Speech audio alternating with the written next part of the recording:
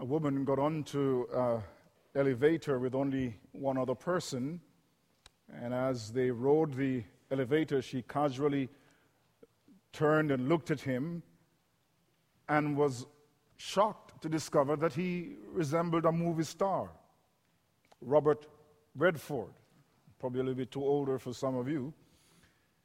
And so she stared at him for a while, and eventually she blurted out, "Are you the real Robert Redford?" And he looked at her and smiled and said, "Only when I'm alone." Figure that out. Throughout the centuries, various attempts have been made to find the real Jesus. We want to know whether he's real. You hear people casually say, "Will the real Jesus stand up?" And there have been three major quests for the historical or the real Jesus in New Testament theology. We saw that in the 1700s. We saw that a second quest at the commencement of the 20th century. We want to know the real Jesus, and the Jesus Seminar in California has made it their mission to try to find the real Jesus, because they believe that the gospel presentation of Jesus is in fact so layered with tradition from the early church that we need to peel back the tradition to find the real Jesus beneath that tradition. But Scripture presents the only Jesus, who is indeed the real Jesus. And when you ask the Gospels and the writers of the New Testament, who is the real Jesus, they will answer in various ways. You will find, for instance, that in the Gospel of Matthew, Jesus is presented, the real Jesus is presented as the Jewish Messiah. Luke presents the real Jesus as the suffering servant. John views him as the Son of God, divine. And when you pose the same question to the writer of Hebrews, who is the real Jesus? He answers in a manner that is slightly different from the rest of the New Testament. He says, in effect, that the real Jesus is better than all. In fact, that term better drives his discussion of Jesus in the book of Hebrews, because he begins by telling us that Jesus is better than the prophets, better than angels, better than Moses, and better than the Levitical priests or the Levitical priesthood. And in fact, this is the topic that we have been looking at, Jesus in his relationship to the Levitical priests. In chapter 7, from which we read, Jesus is presented as better than the Levites or the priests, the Levitical priesthood. And the way the writer of Hebrews makes the case is by linking Jesus to an Old Testament figure called Melchizedek. Now, when we think of Melchizedek, he doesn't motivate excitement in many Christians. We won't do a lot of Bible studies on Melchizedek. And if we think of Melchizedek, we think of one who is a controversial figure, perhaps best left alone. But for the writer of Hebrews, Melchizedek was an important figure. And he spends the first 10 verses of chapter 7 in a detailed discussion of Jesus' relationship to Melchizedek. In fact, you will find that in the chapters preceding chapter 7, he will make 3 references to Melchizedek, beginning in chapter 5, where he quotes Psalm 110 and verse 4. Psalm 110 and verse 4 anticipates a messianic figure, a king priest who will come. And the writer of Hebrews tells us in chapter 5 that Jesus is this messianic figure who has come. He tells us there, he says, and he, that is God, also says in another place, you are a priest forever according to the order of Melchizedek. Hebrews 5 verse 6. In the same chapter, before the writer will break off to warn them against spiritual immaturity and apostasy, he reiterates that Jesus, he says, was called by God as high priest according to the order of Melchizedek, of whom we have much to say and hard to explain, since you have become dull of hearing, in chapter 5, 10, and 11.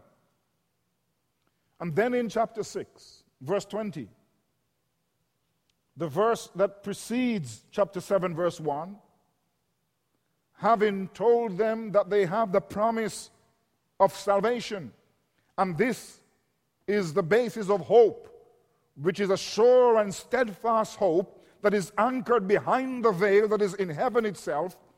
He says also that Jesus has gone into heaven, and he describes him in verse 20, who is, he says, having become a high priest forever according to the order of Melchizedek. It is this person, Melchizedek, from whose order or in whose line Christ has come, that the writer begins to develop in chapter 7. For this Melchizedek, king of Salem. And so the first question we must ask is, why does the writer of Hebrews find Melchizedek such a fascinating figure? Why does he link Jesus to the order of Melchizedek? I want to suggest to you that he does so in order to teach us that Jesus belongs to a category by himself. By linking Christ to the line of Melchizedek, to the order of Melchizedek, he's saying as a priest, our Lord Jesus Christ is in a category by himself. And what he will do is that he will draw attention to at least three aspects of Melchizedek's priesthood: the magnificence of his person, the permanence of his existence, and the greatness of his person, in order to help us see the superiority of Christ's priesthood over that of the Levitical priests. So the question we're going to try to answer as we move through these 10 verses is, what light does Melchizedek cast upon the high priesthood of Christ? He calls Jesus Christ a priest according to the order of Melchizedek to separate him and distinguish him from the priest who came from Aaron. But why? What light does Melchizedek cast on Christ's priesthood? As you read in the first 2 verses in chapter 7, it will become evident that by this discussion of Melchizedek, our Lord's priesthood, or his high priesthood, is superior to all, first and foremost, because of the magnificence of his person. One cannot read the description of Melchizedek in chapter 7 without realizing this was a lofty character. He says, for this Melchizedek, king of Salem, priest of the Most High God, who met Abraham returning from the slaughter of the kings and blessed him, to whom also Abraham gave a 10th part of all, first being translated king of righteousness, and then also king of Salem, meaning king of peace. What he does here, the writer of Hebrews, is he goes behind the text of Psalm 110, verse 4. And he goes back to Genesis, the book of Genesis, where we have the first and the only account of Melchizedek. In Genesis chapter 14, we read that there was a king called Chedorlaomer who had 4 kings, a coalition of 4 kings. And they were ruling over 5 kings in the Dead Sea area, southern part of Palestine. These southern kings rebelled against Chedorlaomer after they had served him for 12 years. And Chedorlaomer gathers his coalition, his army, and he marches down from the north, and he goes down to the Dead Sea area, and he attacks these kings. He overpowers them, captures their goods, and takes their people captive and marches back up north. One of the survivors, knowing that Lot, who was in Sodom, was taken captive, runs to Abraham and tells him, Chedorlaomer has captured your nephew Lot. And so Abraham moves swiftly. He has his own retainers, his own soldiers, some 318 of them. By the way, this is a very small force to go against a coalition of 4 kings with 4 armies. But he gathers these 318 soldiers and he chases after Chedorlaomer, who had by that time gone about 180 kilometers north to the city of Dan, to the area of Dan. And when Abraham arrived there under the cover of darkness, he attacks Chedorlaomer's forces, defeats him, takes back the possessions that he had taken from the kings of the southern kingdom, and he also rescues his nephew Lot. When Melchizedek returns from the fight, from the slaughter, 2 kings come to meet him. One of them is Bera of Sodom, and the other, the writer of Hebrew tells us, is Melchizedek. Melchizedek. Now we know from the Genesis account that when Melchizedek came, he brought food and wine to Abraham, but the writer of Hebrew does not point this out because it does not fit within his purpose of showing the superiority of Melchizedek. What he does teach us is that Melchizedek is first of all a king, and secondly, that he is a priest of the Most High God, that he blesses Abraham and that he receives tithes from Abraham. And he also explains the significance of his name. Now, all of this description of Melchizedek is to leave one truth, that this was a great man. Let me try to drill down on the greatness of Melchizedek, the magnificence of his person. First of all, he describes him as a king. He's a king of Salem. And Salem was a Canaanite city. It was the earlier name for Jerusalem, the same place as Jerusalem, which was a Jebusite city originally. Not only was this man a king, but he was also a priest. And it is very intriguing because he's said to be a priest of El Elyon, a priest of God Most High. What is fascinating is that this same God whom Melchizedek served is the same God that Abraham served. What I think is fascinating is how is it that a pagan, a man who is king of a pagan city can serve God? How was he evangelized? How did he hear about Abraham's God? He's a Canaanite. They are pagans. Nevertheless, he was a king of El Elyon, the true God. And you know that he served the same God as Abraham, because in Genesis 14, when Abraham rebukes the king of Sodom, who wanted to give him possessions in exchange for his people who Abraham had rescued, Abraham said to the king of Sodom, I have raised my hand to the Lord God Most High, El Elyon, the possessor of heaven and earth. This man was a great man. You see the magnificence of his person. Why? Because here is the first person in Scripture described as a priest. And in his person, he combines 2 offices, the office of king and priest. And the reason then that Jesus is depicted as coming from the line of Melchizedek, it is because Melchizedek portrays and depicts Jesus Christ. Because it is in Christ that these 2 offices of king and priest are merged. In fact, Christ has 3 offices. He's prophet, priest, and king. But Melchizedek, because he is a king and a priest, reflects the Lord Jesus Christ. Scripture reveals that Jesus Christ is king. Behold, your king comes riding on a colt. When he was crucified, our Lord Jesus Christ was identified, the King of the Jews. But we know that our Lord Jesus Christ is not merely King of the Jews. He is the universal King. He is the King of kings and the Lord of lords. Not only is he King, he is also priest. And so we read even in this book, where the writer describes the Lord Jesus Christ, seeing that we have a great high priest who has passed through the heavens, Jesus, the Son of God, let us hold fast to the confession of our faith. Our Lord Jesus Christ is then the true royal priest, the king priest. And Melchizedek typifies this.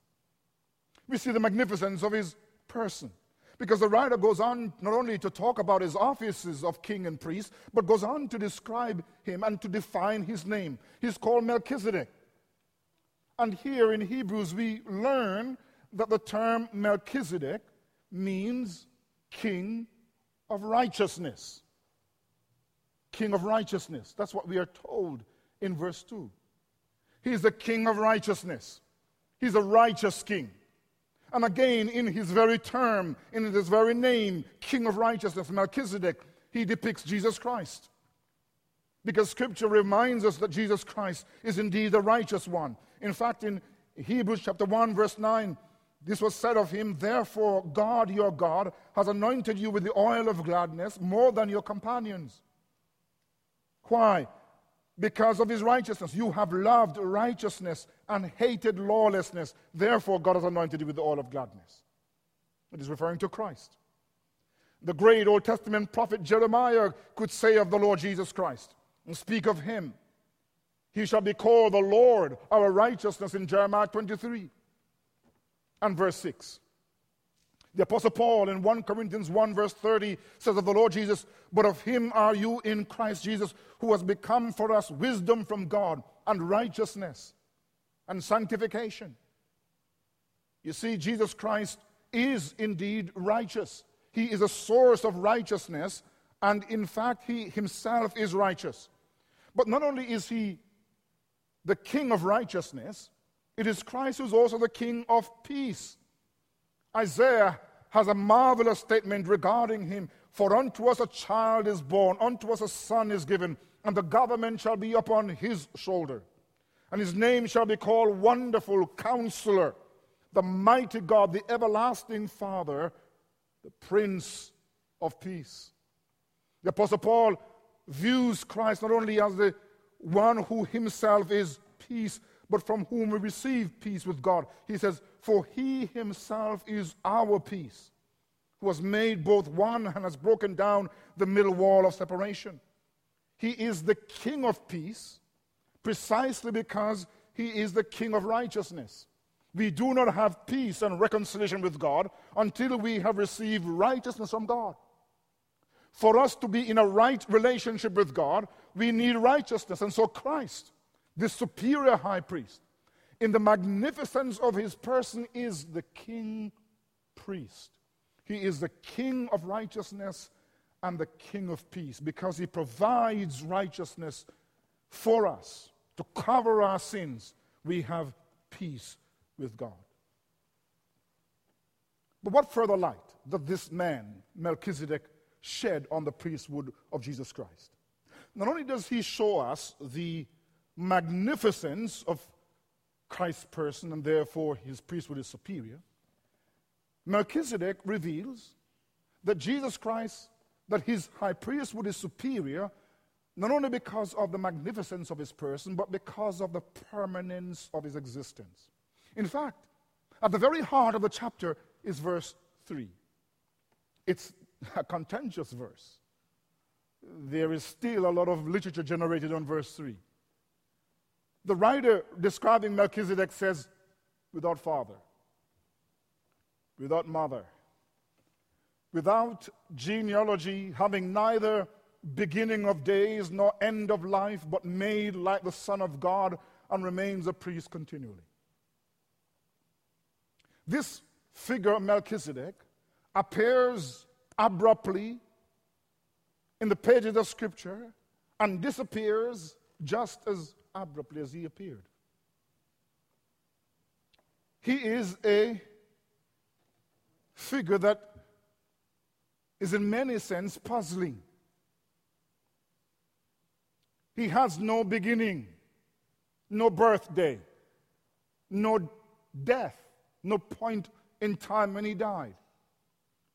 He has no mother, he has no father, he has no genealogy. We don't know who came before him or who came after him. He is further described as one who remains forever. Now, this description of without father and mother, without genealogy, without birth and without death, has led many to conclude that Melchizedek was a Christophany, that is, a prefigurement of Christ. Christ appearing in the Old Testament in a physical sense. And there are many who read this passage that this is indeed Christ who came in the Old Testament. A physical manifestation of Christ in the Old Testament. This is a possible interpretation of who Melchizedek is. But I want to suggest to you that this line of reasoning, that Melchizedek is a Christophany, Christ appearing in the Old Testament in a physical sense, this interpretation faces severe headwinds. First of all, it faces a historical challenge and a theological challenge, and it faces also a semantic channel. Let me go through this very quickly. It's very difficult to perceive Melchizedek as Christ in the Old Testament, because the Genesis account depicts that Melchizedek was a real person at a real point in time. He was ruling on a throne in Salem. He was a contemporary of Chedorlaomer and the kings of Sodom and Gomorrah. He was known, living in the Old Testament. So historically, this is a real person. There's no difference in terms of who this is in terms of reality. Just like the king of Sodom came, so the king of Salem came, Melchizedek. Theophanies and Christophanies we know in the Old Testament were very brief manifestations of God. God would come, he would adopt a human form, and then he would disappear.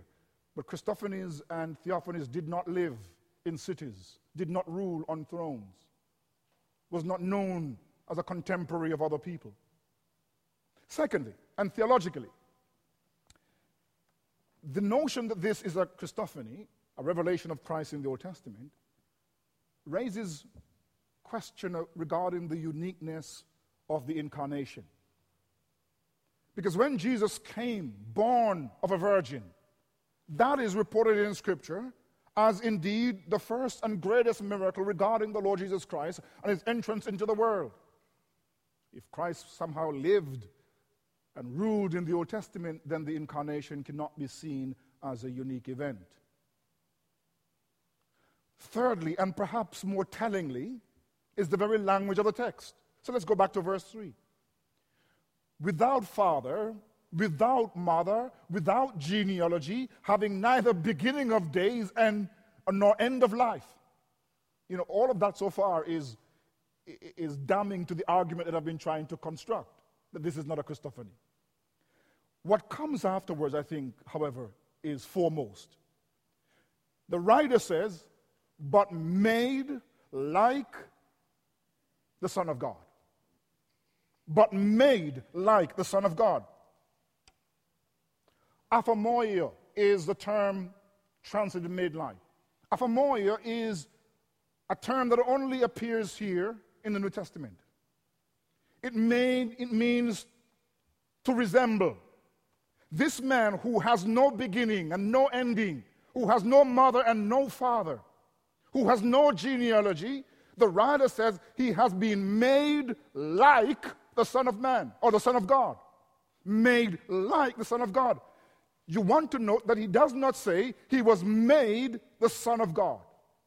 He uses a comparative term. He was made like, he was made to resemble the Son of God. What I'm arguing here is that we don't normally resemble ourselves. We are who we are. the writer compares him. He is similar to the Son of God, but he's not identical to the Son of God. So the question then is, who is Melchizedek? And I would argue, as the majority of New Testament scholars would argue, that this is a type of Christ. He was a real person. He was a type of Christ. He was one who anticipated Christ's coming, not very different from types like David, who was a type of Christ, the true and eternal king. Well, Melchizedek functions as a signpost, a pointer pointing to Christ. You may ask me, what do I do? What do you do with this description? Because it is formidable, this description of him in verse 3, without father, without mother, without genealogy, having neither beginning of days nor end of life. What the writer of Hebrews is doing is that he's going back to the account in Genesis chapter 14, and he's drawing an inference from that account. Because you see, the Genesis account does not say anything about his genealogy, does not say anything about his parents, does not say anything about his birth or death. He's drawing then an argument about Melchizedek on the basis of the silence of Scripture. And what he's intimating is that the silence of Scripture regarding Melchizedek's ancestry, his birth and death, is deliberate. That is, he appears in the Scriptures in this way, without any notification of birth or death, without any idea as to his parentage, because the writer wishes to compare him to Christ. So that in a literary sense, he is seen as eternal. But Christ is literally eternal. This was a real man, but there is no account of his birth or death, because the writer wishes to compare him to Christ. And notice that it is Melchizedek who is compared to the Son of God, and not the Son of God who is compared to Melchizedek, because the Son of God precedes him. He is eternal. You see, the writer uses Melchizedek by omitting any detail about his life and death, his parents, and so on. He is portrayed as one who is eternal, that he might be a picture of the eternal Son of God, the Lord Jesus Christ. You see, Melchizedek then belongs to a priesthood that is eternal, at least in terms of the literal presentation in Scripture. And Jesus Christ is the eternal priest. He is a priest forever, a point that is emphasized throughout chapter 7 of Hebrews. The writer will tell us in chapter 7, verse 15, and it is yet far more evident, if in the likeness of Melchizedek there arises another priest, who was come not according to the law of a fleshly commandment, but according to the power of an endless life. He writes again, for they have become priests without an oath, but he with an oath by him who said to him, the Lord has sworn and will not relent, you are a priest forever. In chapter 7, verse 24, he says, but he because he continues forever, has an unchangeable priesthood. You see, the writer links Jesus to Melchizedek, who appears in Scripture without father and mother, birth or death, to point out that Jesus is different from the Levitical priest, that he has an eternal priest who, just like Melchizedek, was portrayed in the Scriptures. It is Jesus, you see, who is a superior priest, because as the Son of God, he has no father or mother, he has no birth and no death, he is eternal Son.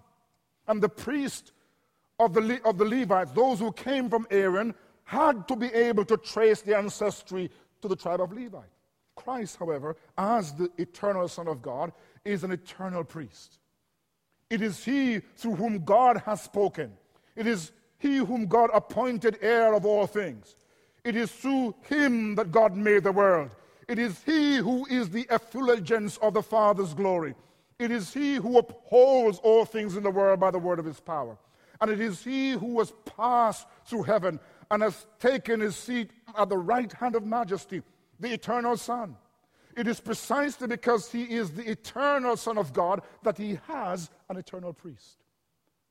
And Melchizedek, therefore, pictures him.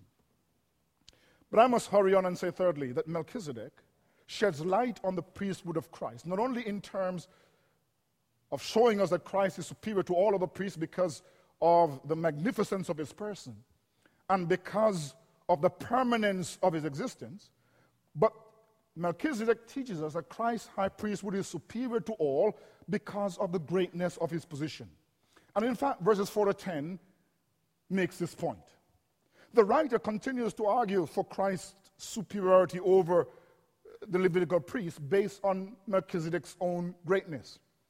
And he tells us that Melchizedek is so great that he is greater than Abraham. Now, let's look at verse 4. Now consider how great this man was, who even the patriarch Abraham gave a tenth of the spoils. You know, this is not a mean statement. Do you know, Melchizedek was great. But when you compare Melchizedek to Abraham, you would naturally say, if someone came to you and said, I give you these two guys, Melchizedek and Abraham, who is the greatest? Most of us would normally say, oh, Abraham. Of course. Abraham is called a friend of God. He is the father of the Jewish nation. Melchizedek is greater than Moses in Jewish literature. And yet the writer of Hebrews says that Melchizedek is greater than him. And he gives us two reasons why Melchizedek is greater than Abraham. First of all, he says that Abraham gave a tithe to him. See? Verse 5, now consider how great this man was, to whom even the patriarch Abraham gave a tenth of the spoils. And the argument is that the one who receives the tithe is greater than the one who gives the tithe. And tithe is simply a tenth of what he possessed. He will go on to show the greatness of Melchizedek, greater than Abraham and greater than the Levites, because he argues in verses 4, 5, and 6 that the Levitical priests, they themselves received tithes from the people and through the Levites. At least Aaronic priests received tithes from the Levites, but they got it from the people.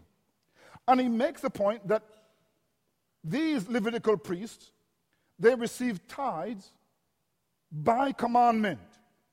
By commandment. So in verse 5, that's the point is being made. They receive by commandment the tithes from the people according to the law. God mandated that the Levites were to receive tithe. But Abraham, the argument is, paid a tithe to Melchizedek, even though he was not from the line of Levi, and even though there was no commandment given to give tithe to Melchizedek. Why? Because Abraham instinctively recognized the greatness of Melchizedek. He goes on to show the greatness of Melchizedek to the Levitical priests, not only because Abraham gave a tithe to him, but he argues further that the Levites who received tithes, they died. Verse 8. But Abraham gave a tenth to the one who lives. And as I said, he lives, at least in the literature, he's seen as one who is eternal. Third, he goes on to say that Melchizedek is greater than Abraham and the Levite because when Abraham paid a tithe to Melchizedek, the Levites also paid a tithe because they are seen as being in the loins of Abraham. Because you see, Levite is a descendant from Abraham. And if Abraham the greater than his ancestors, than his descendants, if he paid a tithe to Levite, then they paid in him. The second reason why he gives for the superiority of Melchizedek over Abraham is not only that Abraham paid a tithe to him, but that Melchizedek blessed Abraham. And verses 6 and 7 tells you that it is indeed the greater who blesses the lesser. A blessing was a public declaration of God's favor. It wasn't just a word, I bless you. The blessing of God that was pronounced also produced riches and health and wealth. And so it had the power to indeed produce what it promised. Now, Christ then is greater in his person. The greatness of his person is seen because he receives tithes and gifts from his people, and because he's the one who blesses his people.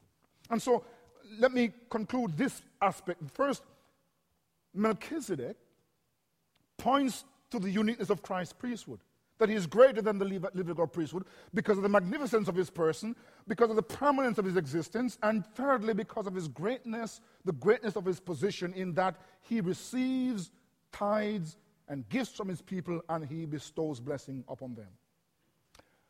Our litigious society requires that we frequently or sometimes need the services of lawyers.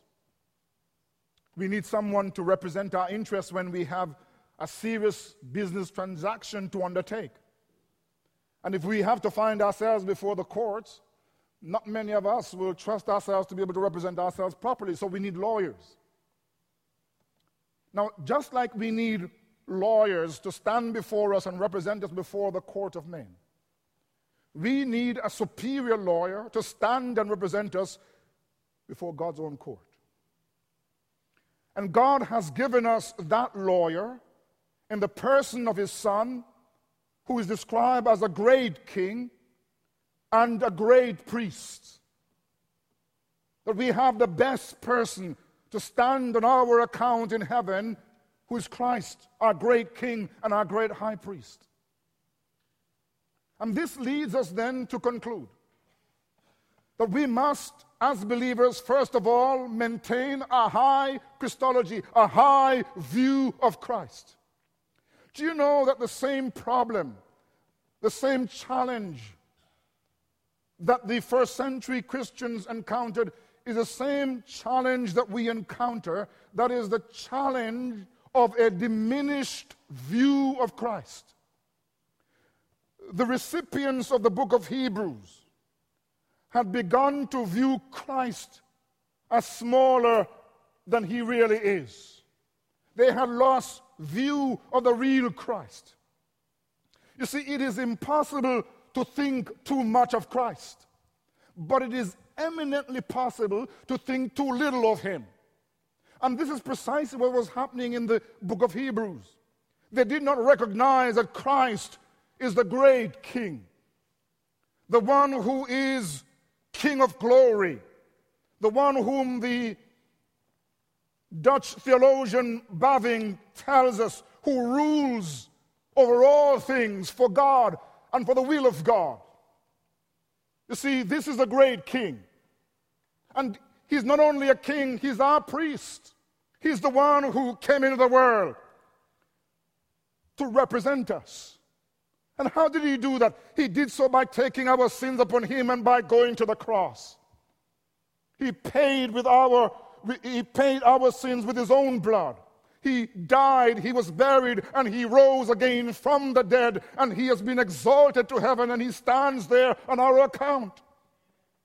And you see, this one who is our priest is also king. He has to be king because, you see, he's able to fulfill all the things that he has done for us. He has the power, you see, to preserve us, the power to deliver us. He says, all power is given to me in heaven and on earth. You see, the one who is our representative is God our King. You see, we don't just need a Savior to die for us. We need a King to rule for us. One who is invested with divine, universal power to rule on our behalf, to protect us against the enemy, and even to protect us against our own selves. You see, we have a great representative who is a great king and a great king and a great priest. He's omnipotent. And you and I must not only have a great and a high view of him, but we must go to him. You see, it is this great priest who has loosed us from our sins. It is he alone who is able to make us kings and priests unto God. We must have a high view of him, and we must embrace him. We must receive him. We must look to his sacrifice as our priest. We must look to his rule as our king. But the passage not only tells us that we must maintain this high view of Christ, it also invites us to delight ourselves in our King Priest, the Lord Jesus Christ. You see, he is not only omnipotent because he is king and priest, he is eternal. I like the description of him in chapter 1 of Hebrews, verses 10 and 12, where the writer says of him, the foundation of the earth and the heavens are the works of your hands. They will perish, but you remain. And they will all grow old like a garment. Like a cloak, you will fold them up. And they will be changed. But you are the same, and your years will not fail. You see, this is a glorious truth about our high priest. The reason that he is different from every other priest is that he lives. His years are never going to fail. He will never be cut short by death. He lives. And it means that so long as life endures, we have a priest and a king who endures forever. He will always be there. He'll be there in the thick of the battle. He'll be there in the hardness of the struggle. He'll be there when life ends for us. He'll be there. He always lives. You see, you can't have a greater Savior than this, who has the power of an indestructible life. And it means that you and I must delight yourself in him, because he will always live to bless you. He'll always live to protect you. He'll always live to comfort you. But this passage also calls you to render to your king and to your priest the homage and the obedience that he deserves. Because Jesus Christ is a great king and the great priest. You must obey him as your king, and you must trust him as your priest. You must offer to him the tithe. You must offer to him the first fruit, the best of your affection, the best of your heart. You must give to him the best of your life, because he's a great king and he demands the best of you. This one who rules and reigns demands that you surrender your life and all that you have, for he is worthy of your affection and your devotion. Thank be to God that we have as our Savior one who is a great king and a great priest, a king priest, who died for us, who intercedes for us, who blesses us, and one who reigns for our good and for his glory. May the Lord bless you all for Jesus' sake. Amen.